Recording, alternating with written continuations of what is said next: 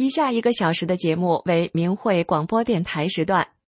明慧广播电台隶属于法轮大法明慧网，节目内容包括法轮功学员对真善忍的理解和实践，以及从中国大陆获得的法轮功学员受迫害真相的第一手资料。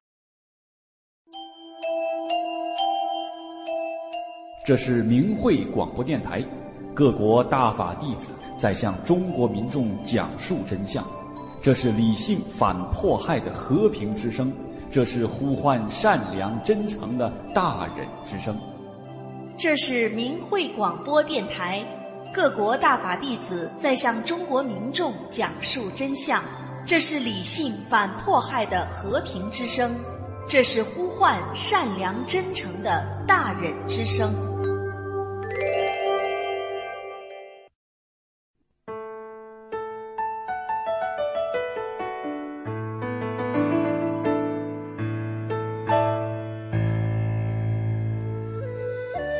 人心生一念，天地尽皆知。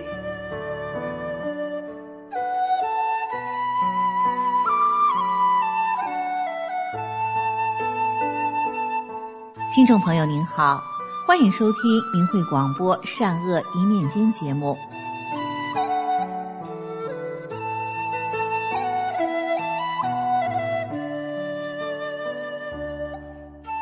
从感染病毒的80旬老人，得脑溢血的厂长，到患晚期肺癌的青壮年，因为诚心念诵9字真言，躲过劫难，纷纷康复。一位辽宁省的法轮功学员给您讲述他身边亲朋好友的神奇经历。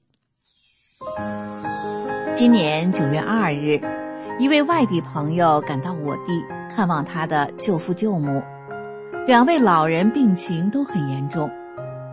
他的舅父96岁，是离休老干部，舅母86岁。2人在7月26日前后同时感染中共病毒，特别是他舅母已经奄奄一息，不省人事了。现在家里等待最后的事了，子女亲戚也都来了，老人家中还有抢救设备。朋友探视了病人后来到我家，和我详细地说了这件事情。我听了以后想，虽然他舅母已经命悬一线了，也要救他，也唯有大法能救他。我给这位朋友讲过大法真相，他还主动请走了《转法轮》和其他几本大法经书，并做了3退。我对他说，你也是看过大法书的人，法轮大法就是来救度众生的，我们的师父无所不能。你舅母的事咱们可以这么办，你明天再去他家，告诉他的家人们诚心敬念9字真言，法轮大法好，真善人好，念的遍数越多越好，会出现奇迹。只要你信，照着做就行了。他听了以后非常震惊，也非常相信。第2天就又去了舅母家，在舅舅舅母的身边大声反复念诵法轮大法好，真善人好。他因为家中有事，当天急于返程就回家去了。回去2天后，朋友给我来电话说，奇迹出现了，他舅母好了，睁开了眼睛，能喝水，能吃饭了。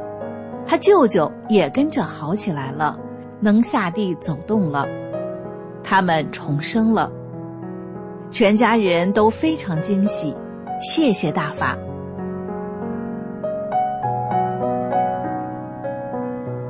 遇到起死回生奇迹的还有我的一位亲戚。2015年夏天，我丈夫的侄女婿患晚期肺癌，已经做完了手术，正在化疗，但化疗效果并不理想。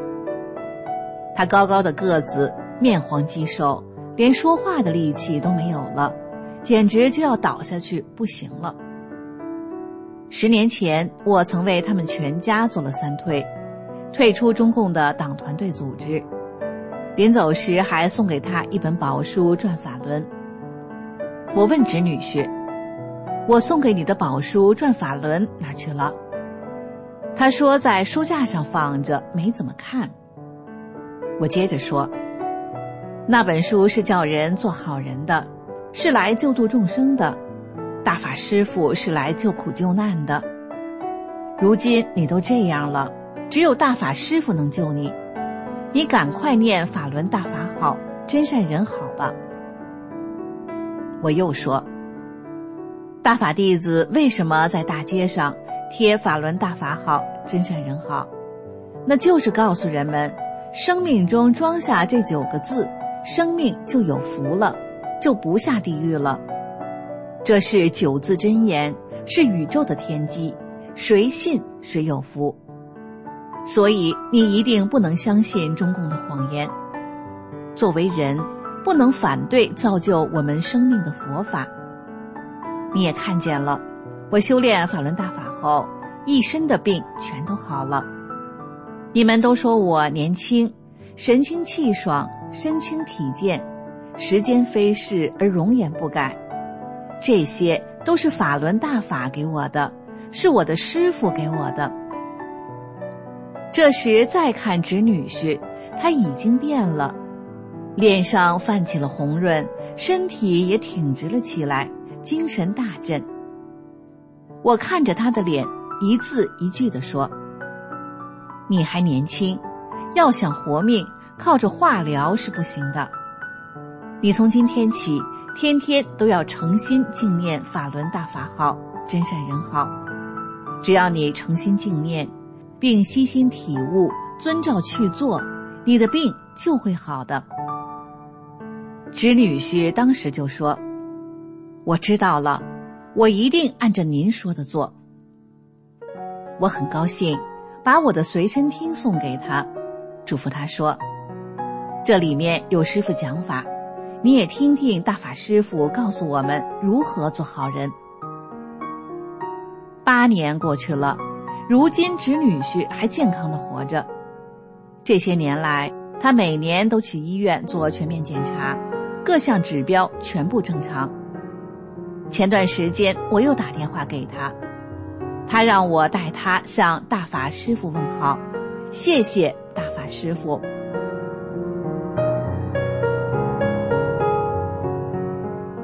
2018年10月份，我丈夫去参加大学校友聚会，一位阔别了14年的老同学，远远看见我丈夫，就开始从衣兜里掏东西，掏啊掏的。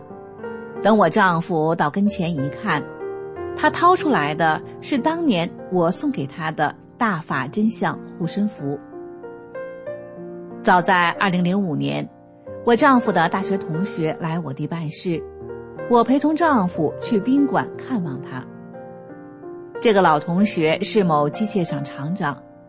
见面后，我先给他讲了天安门自焚是假的，是中共为迫害大法制造的谎言，是为煽动民众仇视法轮功，并给他讲了中共恶党杀人的历史，又讲了法轮大法祛病健身有奇效，告诉他法轮大法是佛法修炼，是信神修佛的。临别时，我为他做了3退，送给他一个大法真相护身符，告诉他把法轮大法好，真善人好记在心里，照着去做，就会遇难成祥。大法师父什么都知道，也什么都能帮我们做。校友会上再次重逢，这位老同学双手合十，跟我丈夫说，这是你们送给我的护身符，我一直珍藏在身上。去年我脑溢血能好，就是记着法轮大法好，真善人好。谢谢法轮大法师父，谢谢大法，也谢谢你们。我丈夫说，我们感谢大法师父，都是大法师父在保护我们平安。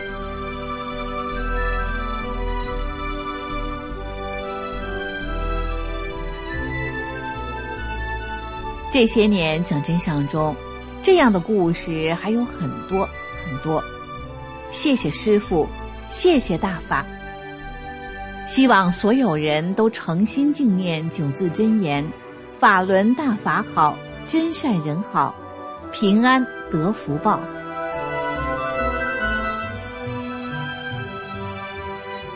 听众朋友，今天的善恶一念间就到这里，感谢您的收听。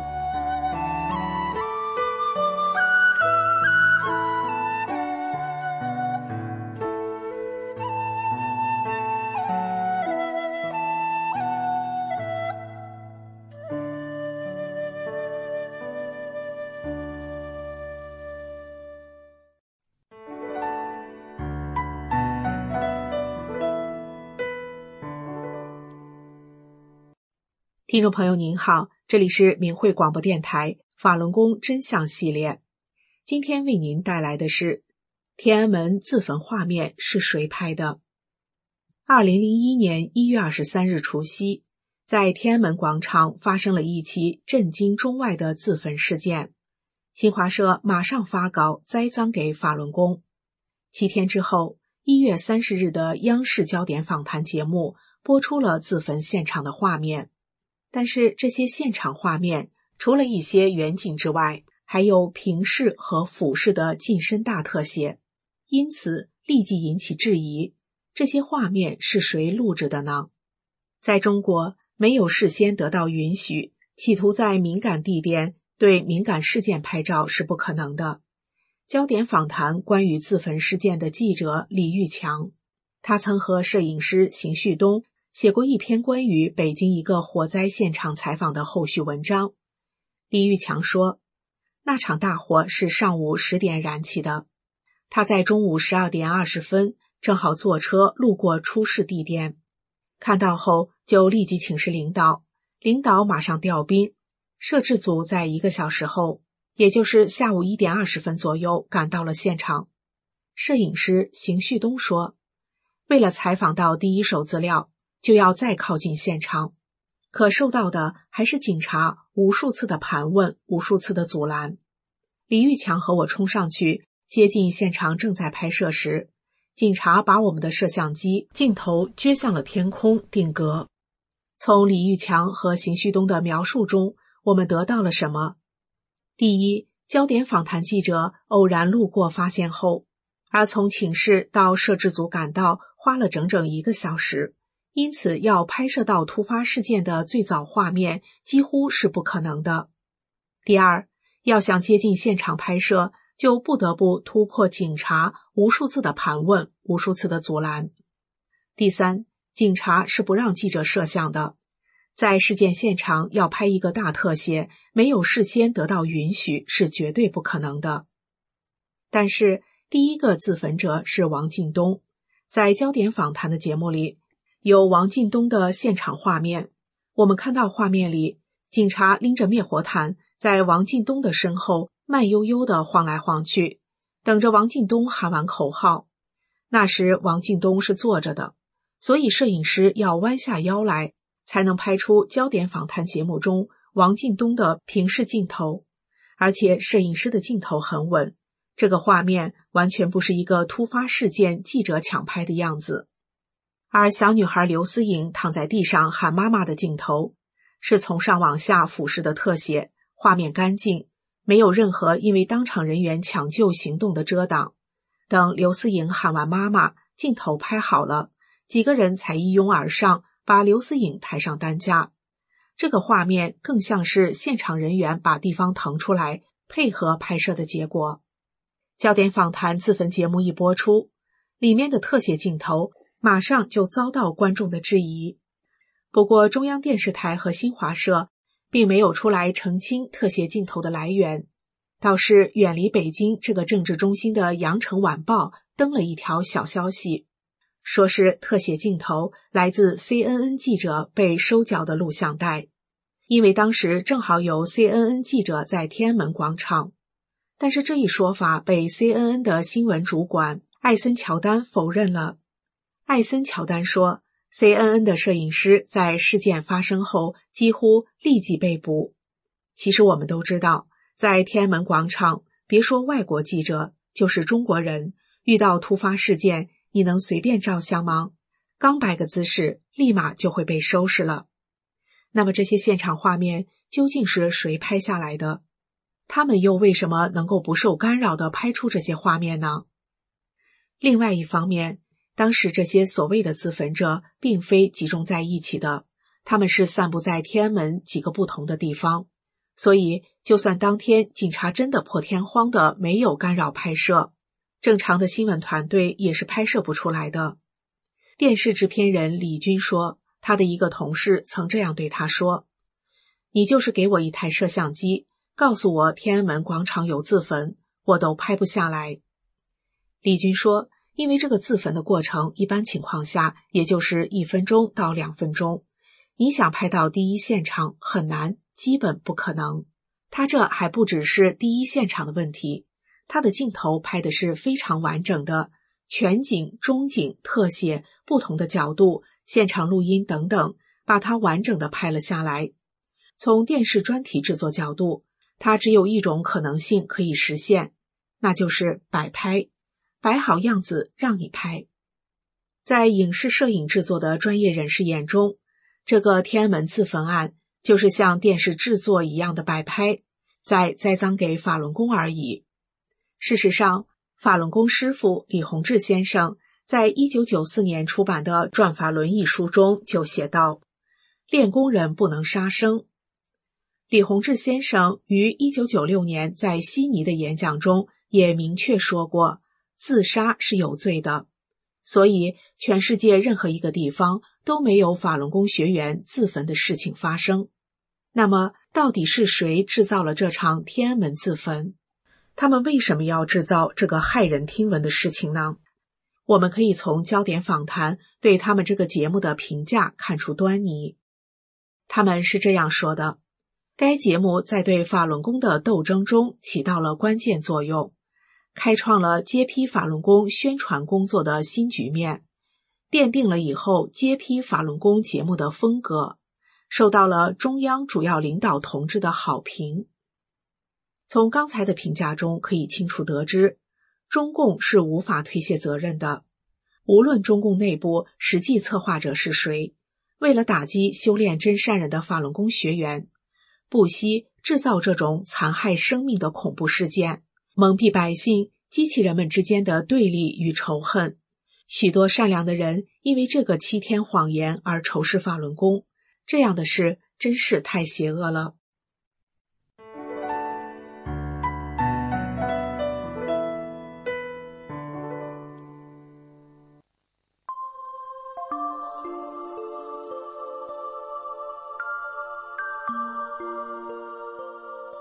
身心净化，道德升华。现在是明慧广播电台的修炼故事节目。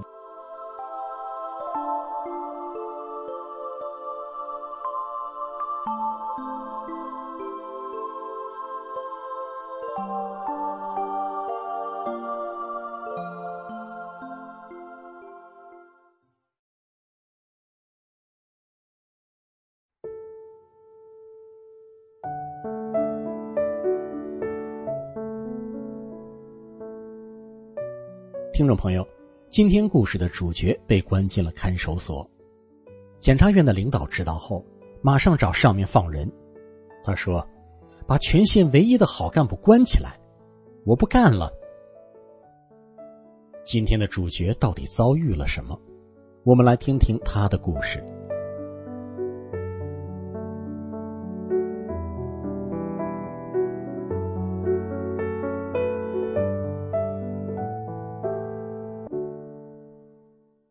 我是我县里单位的一名干部，我在县里的组织部、农业局、乡镇等单位都工作过。1997年，我被调到县科局做常务局长工作。有一天早晨，我刚到单位，就听到大吵大骂声。我下楼一看，原来是专职书记想把他的姑爷调到我单位来，但单位的一把手不答应，那个书记就闹开了。我走过去劝他说，上办公室有事好好说，别这样。他跟我上了2楼，却闯进了局长办公室，冲着局长越骂越凶。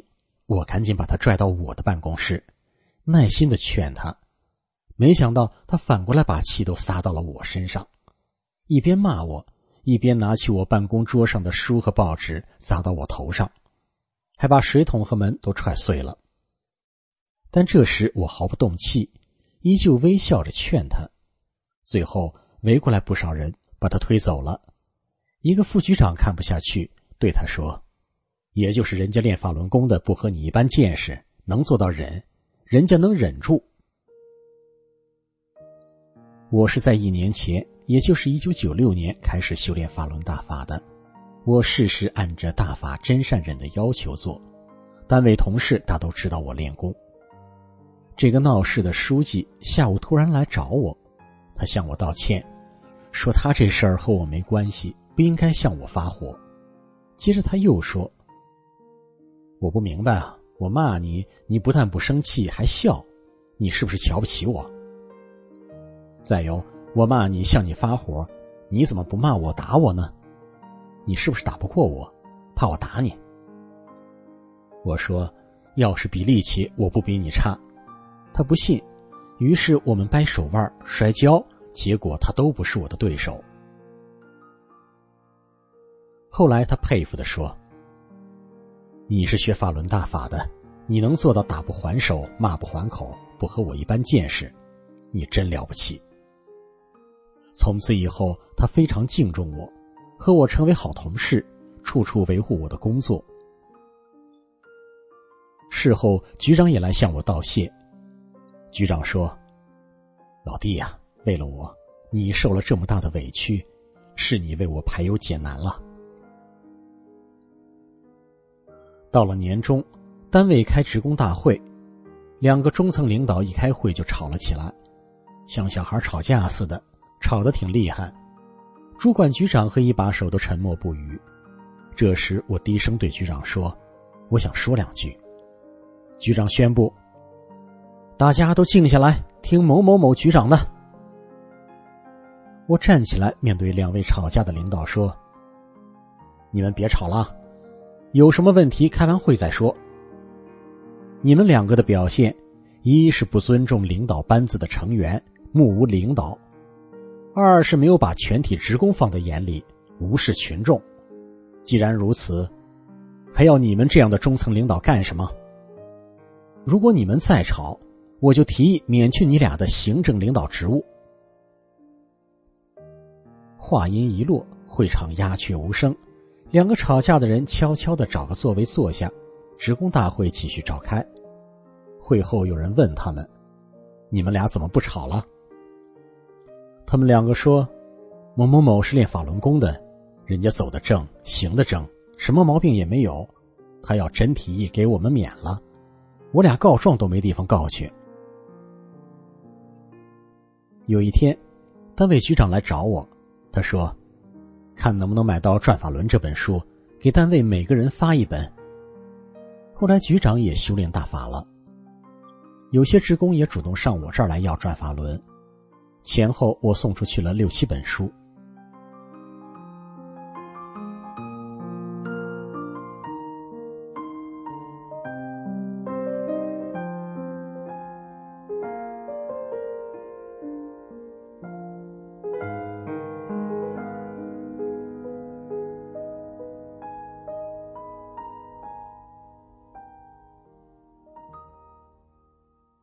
到了第2年，也就是1998年初，我调任建房领导小组当组长，主要负责建房各项合同的签订和资金的支配。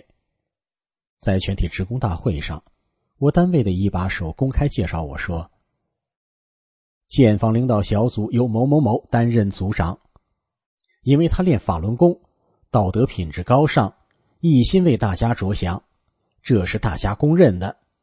我对某某某的信任超过对我自己的信任，单位的事情交给某某某，我放心。有一天，负责建筑施工塑钢窗的小张向我单位的小詹问我家住处。小詹明白，小张是要给我送礼的。单位的小詹就说：“人家是练法轮功的，谁送礼都不收。”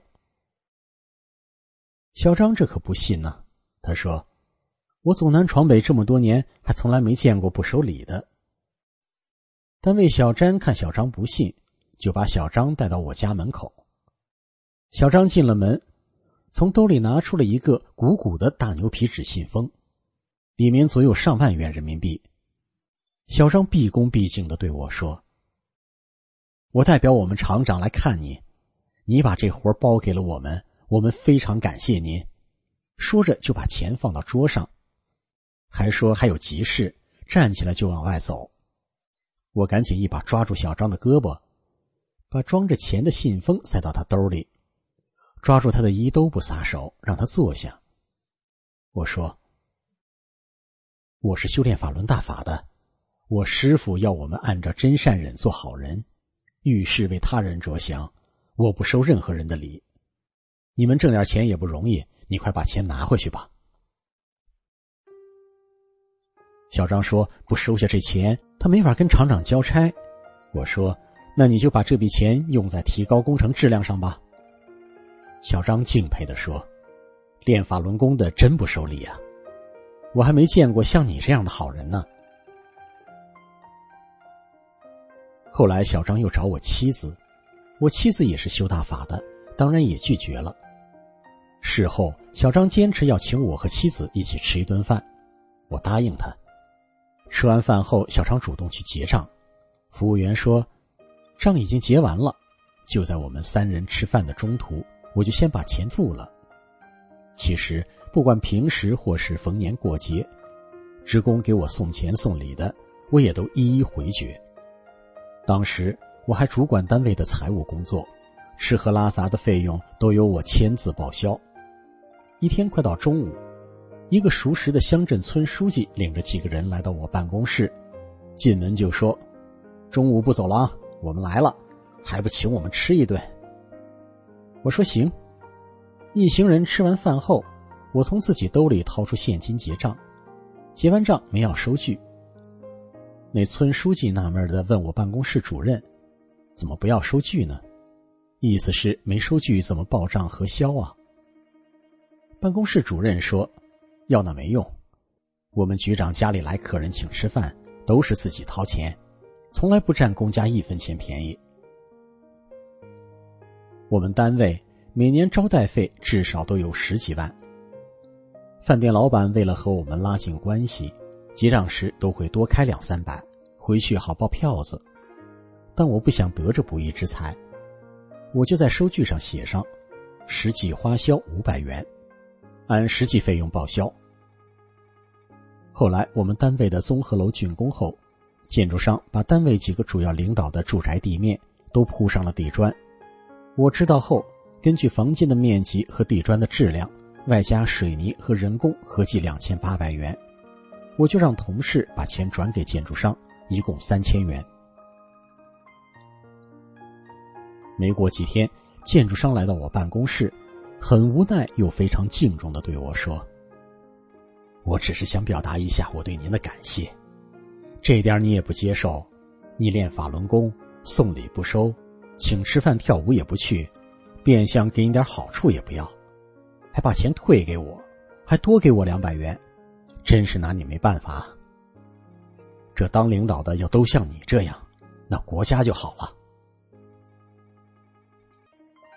另外，我所在单位大大小小的官以检查工作为名，来要吃要喝的不少，省级的、市级的、县级的都有，他们还要求那种特殊的服务。有一天，市纪委一个处长来我们单位，领导把我叫过去一起招待。吃完饭后，汽车把大家送到一个地方，下车后进了一个大厅，我才知道这里是一个个包房。我转身走出大厅，到车里坐着。不一会儿，负责招待的领导从大厅出来找我，非得让我进去。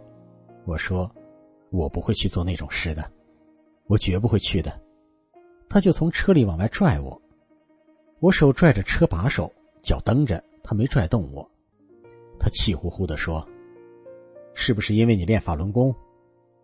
我说，是啊，练法轮功的哪有做这种事的？坐在车里的司机说，那领导不去，我替领导去行不行啊？那位领导说，和你有啥关系？这是领导才有的待遇。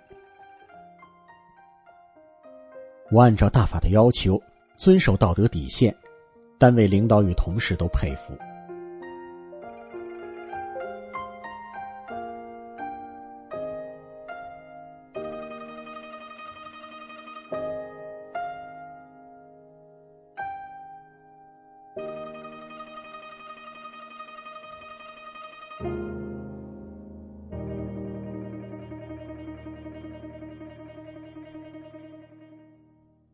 1999年，中共开始迫害法轮功。那年10月，县委书记、党群书记、组织部长、纪检委书记找我谈话，让我放弃法轮功。我跟他们讲，我按真善忍做好人没错，坚持自己的信仰是宪法赋予我的权利。不久后，我被免去正科级级别和行政领导职务，我被非法关进县第一看守所。在看守所的第二天，早上8点钟一上班，检察院驻看守所督导员来到我的监视窗前，打开窗户问我，谁把你关进来的？为什么把你关进来？我说，因为我练法轮功，是县委书记下令把我关进来的。他说，你听大哥的话，就说不练了，骗他们，回家偷着练，别那么死心眼儿。我说，那可不行，我练法轮功怎么能说假话呢？他一看劝不动我，就开始骂起县委书记来，越骂声越大。某某某不贪不占，不嫖不赌，到哪个单位解决不了的问题，人家能解决，别人干不了的事情，人家能干得了，是县里唯一的一个好干部，把这样的好干部关起来。骂县委书记不是人，大声骂着，我不干了，我找他算账去。说完就走了。下午他又到监舍窗前对我说，我去县委找他们去了，县委书记没在家，去省里开会去了。县委办公室主任问他骂骂咧咧的找书记干啥，他说，你不知道他把某某某关起来了？县办公室主任等人也感到很惊讶。他这一吵吵，狱警都出来看，他手指着狱警们大声说，谁也不许欺负某某某，练法轮功的是好人，谁欺负某某某，我跟他没完。后来我在县第一看守所被非法关押9个月，我天天学法练功。狱警向所长反映说，我不遵守监区制度。所长说，某某某归县委管，咱们管不了。到了隔年2000年6月，有一天，公安局政保科张科长把我从看守所带到他的办公室，非常严肃地对我说，老弟呀，听大哥一句话吧，说一个不练回家吧。县委书记、610、公安局等有关部门领导开会决定，要对你进行调查，调查你在工作过的地方是否有违法乱纪的行为，一旦发现有问题，要从严从重处理你。你赶快说不练了，查出来一点事儿你就完了，公职、孩子、老婆都要受牵连的。我说，我真的没事儿，没做过一件违法乱纪的事。他摇摇头，无奈地把我送回看守所。几天后，县委纪检干部到看守所核实，说有一个我签字的3000元钱的借条，问我是怎么回事。我说，这是我原单位清欠款时，当时县委决定由公检法3部门配合我们做这项工作，那条子的3000元钱是给法院的，酬谢法院配合我们单位的清欠工作。于是纪检工作人员到法院找到原法院院长核实此事。过了几天，那个法院院长打电话到看守所对我说，老弟呀，当时那3000块钱我入账了，纪检委干部已经核实完了，没事了。你要是别的事，我都能帮你把你弄出来，你练法轮功我帮不上你啊，你自己多保重吧。半个月后，公安局政保科张科长又把我从看守所带到他的办公室。这次他让我坐下，还给我倒了一杯水，非常敬佩地对我说：“老弟呀，不查不知道，一查才知道你走过这么多单位，没有一点违法乱纪行为，吃喝嫖赌不沾一点边。嗨，只有学法轮大法的人能做到这一点，你才是真正的好人呐。”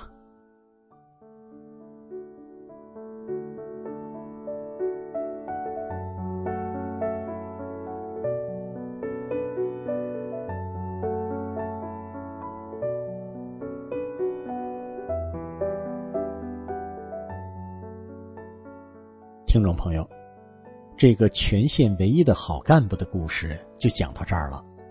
这个故事里没有轰轰烈烈的事迹，而且故事最终，这个好干部也还没能走出看守所，摆脱被非法关押的命运。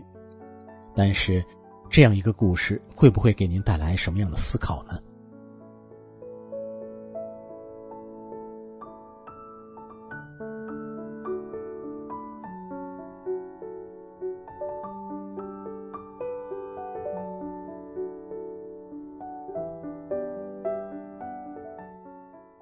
我们今天的故事就说到这儿了，谢谢您的收听，我们下次再见。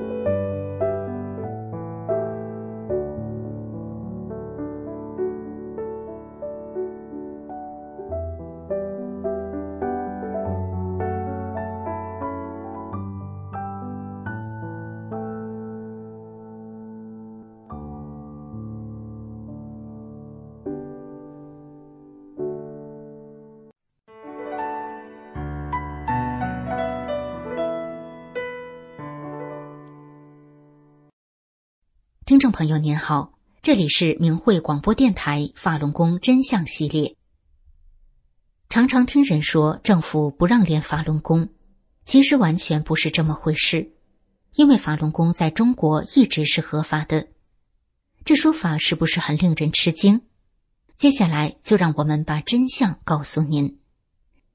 早在1998年，当时退休的前全国人大委员长乔石组织一些老干部对法轮功进行全面深入的调查，最后得出结论：法轮功于国于民有百利而无一害，并且把调查报告提交给中共中央政治局。1999年，江泽民出于妒忌要镇压法轮功，在开始发动迫害的时候，7个政治局常委中，除了江泽民本人外，其他6个常委都不同意。是江泽民一意孤行，违反宪法，以权代法，用强权强力发动的迫害法轮功运动。当时江泽民下令要3个月消灭法轮功，然而3个月过去了，法轮功巍然不动。那年的10月，江泽民为了让迫害升级，在接受法国一家报纸采访时信口雌黄，污蔑法轮功为邪教。第二天，中共喉舌《人民日报》发表评论员文章，重复了江泽民的说法，但这个说法只是一个谎言。而就在江泽民污蔑法轮功之后没几天，全国人大常委会通过了关于取缔邪教组织、防范和惩治邪教活动的决定。在这个由人大通过的决定里面，却根本没有提到法轮功。之后，最高法院、最高检察院2次出台了关于办理组织和利用邪教组织犯罪案件具体应用法律若干问题的解释，简称2高司法解释，里面也同样没有提到法轮功。全国人大常委会的决定和2高司法解释都和法轮功没有关系，但是在中共媒体谎言的影响下，许多人物认为和法轮功有关。2000年，公安部公开发布关于认定和取缔邪教组织若干问题的通知文件，明确了14种邪教组织，法轮功不在其中。2005年，公安部、中共中央办公厅、国务院办公厅3家联合颁布的关于认定和取缔邪教组织若干问题的通知文件，最新明确的14种邪教组织，法轮功也不在其中。到目前为止，全国人大常委会和国务院没有一个公开通知说不让练法轮功，所以说所谓的政府不让练法轮功是中共散布的谎言。2011年3月1号，由新闻出版总署署长柳斌杰签署的《中华人民共和国新闻出版总署第50号文件》，废止了1999年有关法轮功书籍的禁令，明确表示在中国印刷拥有法轮功相关书籍资料是合法的。20多年来，中共江泽民政治流氓集团是用见不得人的内部文件通知，是用强权高压和利益收买等等手段驱使各级官员和警察迫害法轮功。法轮功在中国一直是合法的。目前的这场迫害制造了大批冤假错案，包括数量惊人的火灾器官惨案。然而中共迫害法轮功没有任何法律依据，迫害是完全非法的。共产党是西来幽灵，中共不等于中国。追随中共参与迫害法轮功的人员要三思，执行违法的行政命令将来是要被追责的。听众朋友，我想现在您已经了解了，那就是在中国修炼法轮功一直是合法的。今天的法轮功真相节目就到这里，以上为您带来的是法轮功在中国一直是合法的。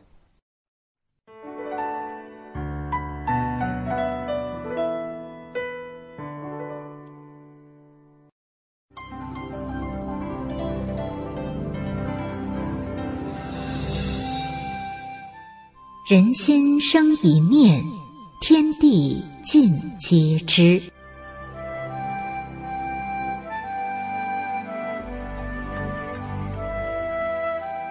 听众朋友您好，欢迎收听明慧广播电台善恶一念间节目。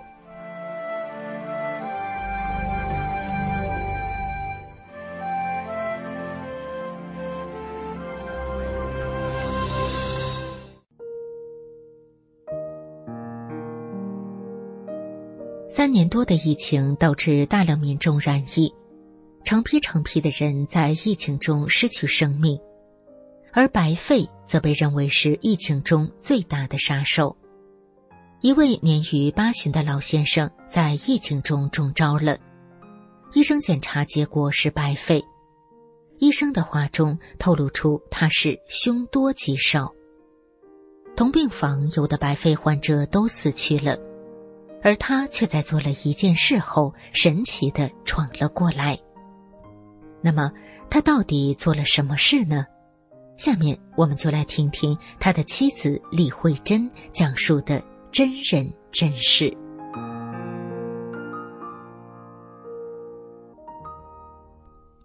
我是一名法轮功学员，修炼法轮功以后，身心发生了巨大变化，而家人也跟着受益了。老伴儿今年84岁了，他没有修炼法轮功，是个普通人。老伴儿虽然不修炼，但他很支持大法。每当有同修来我家一起读书学法的时候，老伴儿都会热情招待。他还经常去集市上挑选水果，摆放在法轮大法师父法像前，表达他敬佛的心意。去年年底，老伴儿突然出现感冒症状，躺在床上浑身没劲儿，吃不下东西。儿子女儿很着急，带他去医院检查，结果医生诊断说老伴儿患上了白肺，病情很严重，整个肺部的2/3都变白了。这种病只能通过输液输氧来维持。医生叫儿子去买一种医院不卖的药物，一支就要花3000元。这种药物不但昂贵，而且稀缺，根本不好买。医生嘱咐家属说，去找找吧，该出力的出力，该花钱的花钱，尽量别留遗憾。那话里话外的意思就是老伴儿凶多吉少，让儿女们做好心理准备。儿子听后几近崩溃，急得鼻血直流。在医院的时候，老伴儿跟我讲，住院的日子压抑极了，因为病区里全是患有相同病症的老人，有的前几天还照过面，结果一眨眼的功夫人就没了。医院走廊里充斥着家属们的哭喊声，有时他躺在病床上看屋顶，能看到很多黑色的灵体趴伏在上面，还会来回爬动，感觉医院的空气里都弥漫着病毒。没过几天，老伴儿开始不分昼夜的打嗝，导致他睡不着吃不下。在精神几近崩溃时，一个清晰的念头在老伴儿的脑海中浮现，此处不宜久留，他必须离开医院，只有大法师父能救他的命。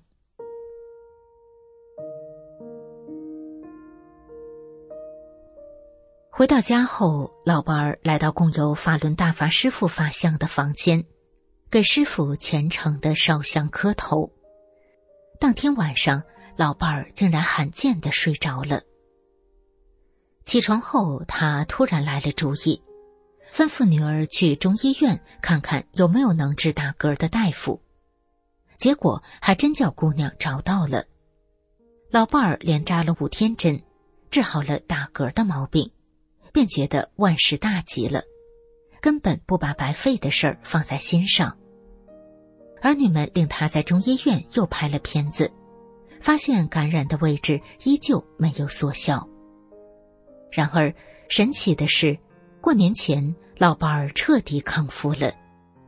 过年包饺子都有包钢镚的习惯，30晚上吃饺子，老伴儿还吃出了2个钢镚。在场的人都说这老头有福。可不有福吗？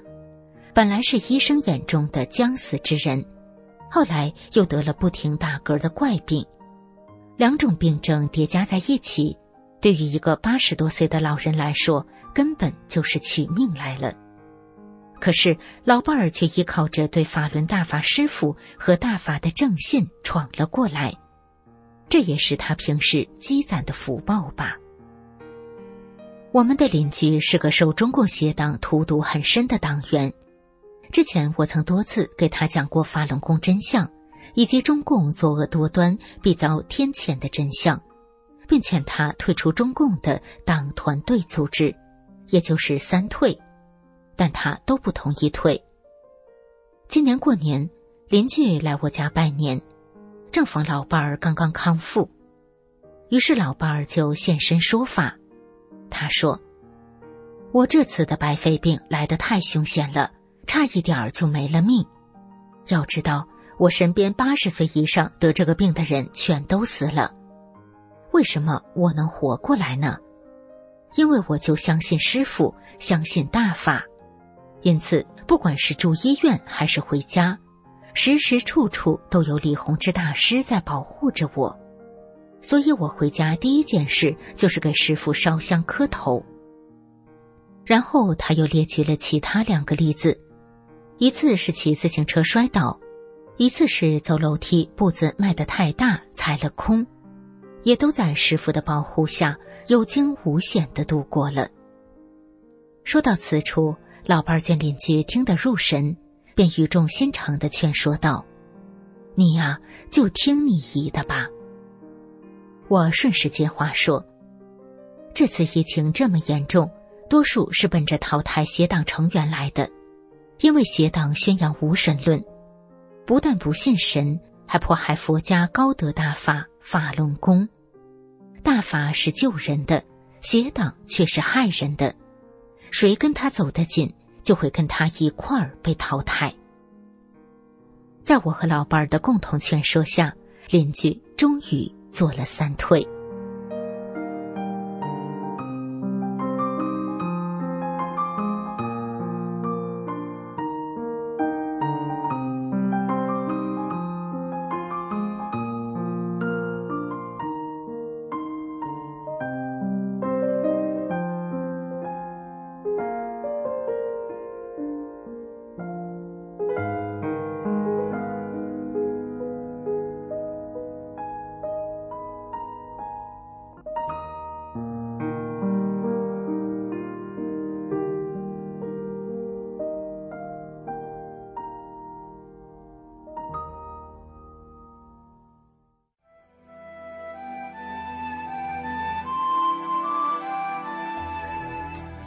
听众朋友，今天的善恶一念间就到这里，感谢您的收听。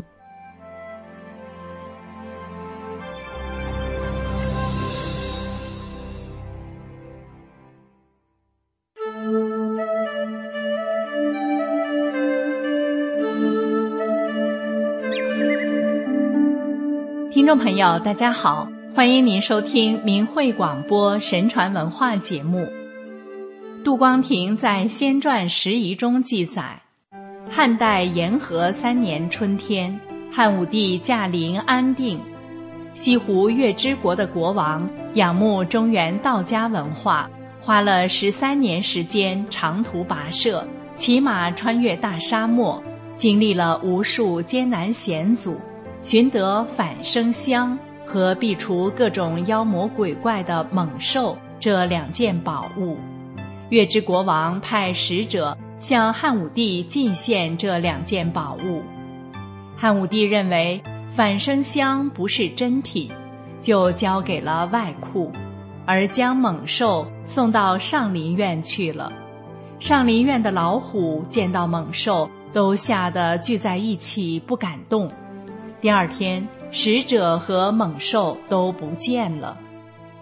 到了始元元年时，京城大闹瘟疫，病死的人有1半多。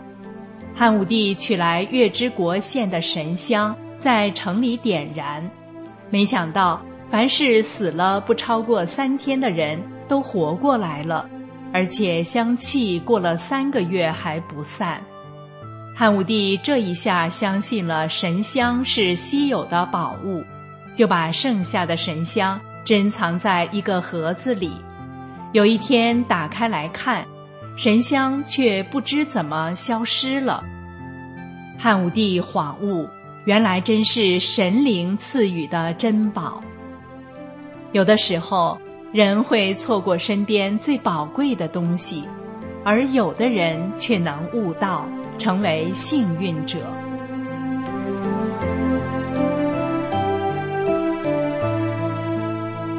一场特殊的拍卖。从前有一个人节衣缩食，购买自己喜欢的画作，收藏了许多名家画作。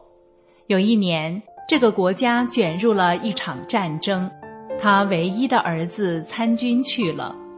没多久，这位父亲收到了儿子在战场上牺牲的消息。本来他儿子已经撤退到了安全地带，为了救出受伤的战友，他冲回去把战友一个一个背到安全地带。就在他背最后一个战友时，一颗子弹打中了他。在儿子死后的第1个圣诞节，门铃响了，这位父亲开门一看，见是一个年轻人。年轻人对这位父亲说：“先生，也许您不认识我，我就是您儿子牺牲时背着的那个伤兵。”年轻人红着眼圈说：“我很穷，没有什么值钱的东西。我记得您儿子说过，您爱好艺术。虽然我不是艺术家，但为了感谢您儿子对我的救命之恩，我为他画了一幅肖像，希望您收下。”这位父亲接过包裹，一层一层打开，把年轻人画的肖像捧在手里，取下了壁炉前的名画，挂上了儿子的肖像。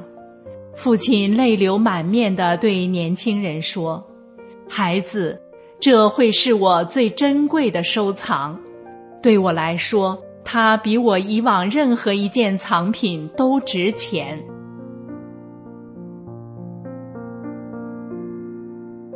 ”1年后，这位父亲离世，他收藏的所有画作将在这一年的圣诞节拍卖。第一件拍品就是他儿子的这幅肖像画，而不是大家期待的名家画作。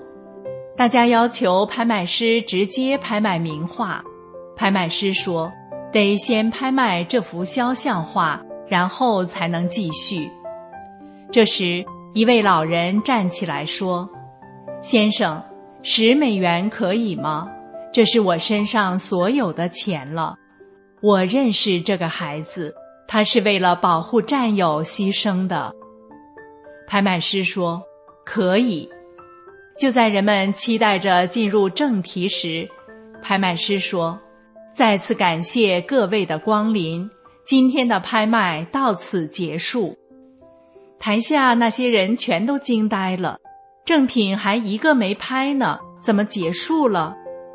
拍卖师神情严肃地说：“根据这位父亲的遗嘱，谁买了他儿子的画像，谁就拥有他所有的藏品，这就是底价。”收藏家们抢着去购买那些名画时，却没想到老人用10美元换来的肖像画，才是所有展品中最昂贵的一件。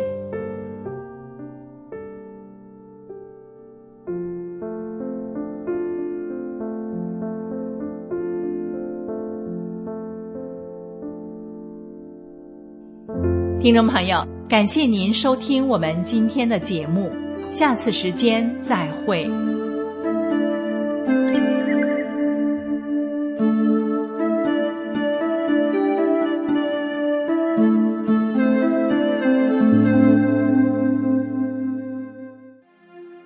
最后是天音静乐，请欣赏歌曲。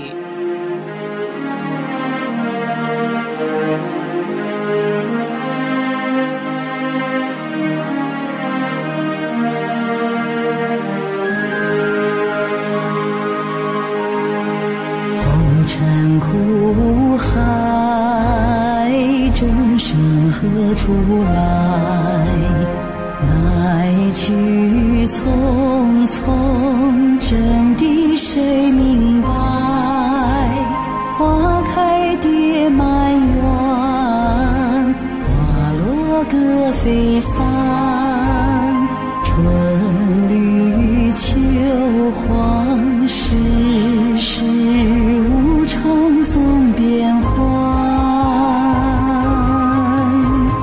问那东流水，问那来去的雁，他们说都是为了等一天。轮回数万年，因缘连出缘，大穷之主下人间。慈悲苦度，大法红传，为了今天等万年，等万年，等万年。各位听众朋友，这里是明慧广播电台对中国大陆的广播时间，我们的收听时段是北京时间每天下午5点到6点。更多节目可以通过破网软件到明慧电台网站收听，网址是 mhradio.org。今天的节目就为您播送到这里，感谢您的收听，我们明天同一时间再会。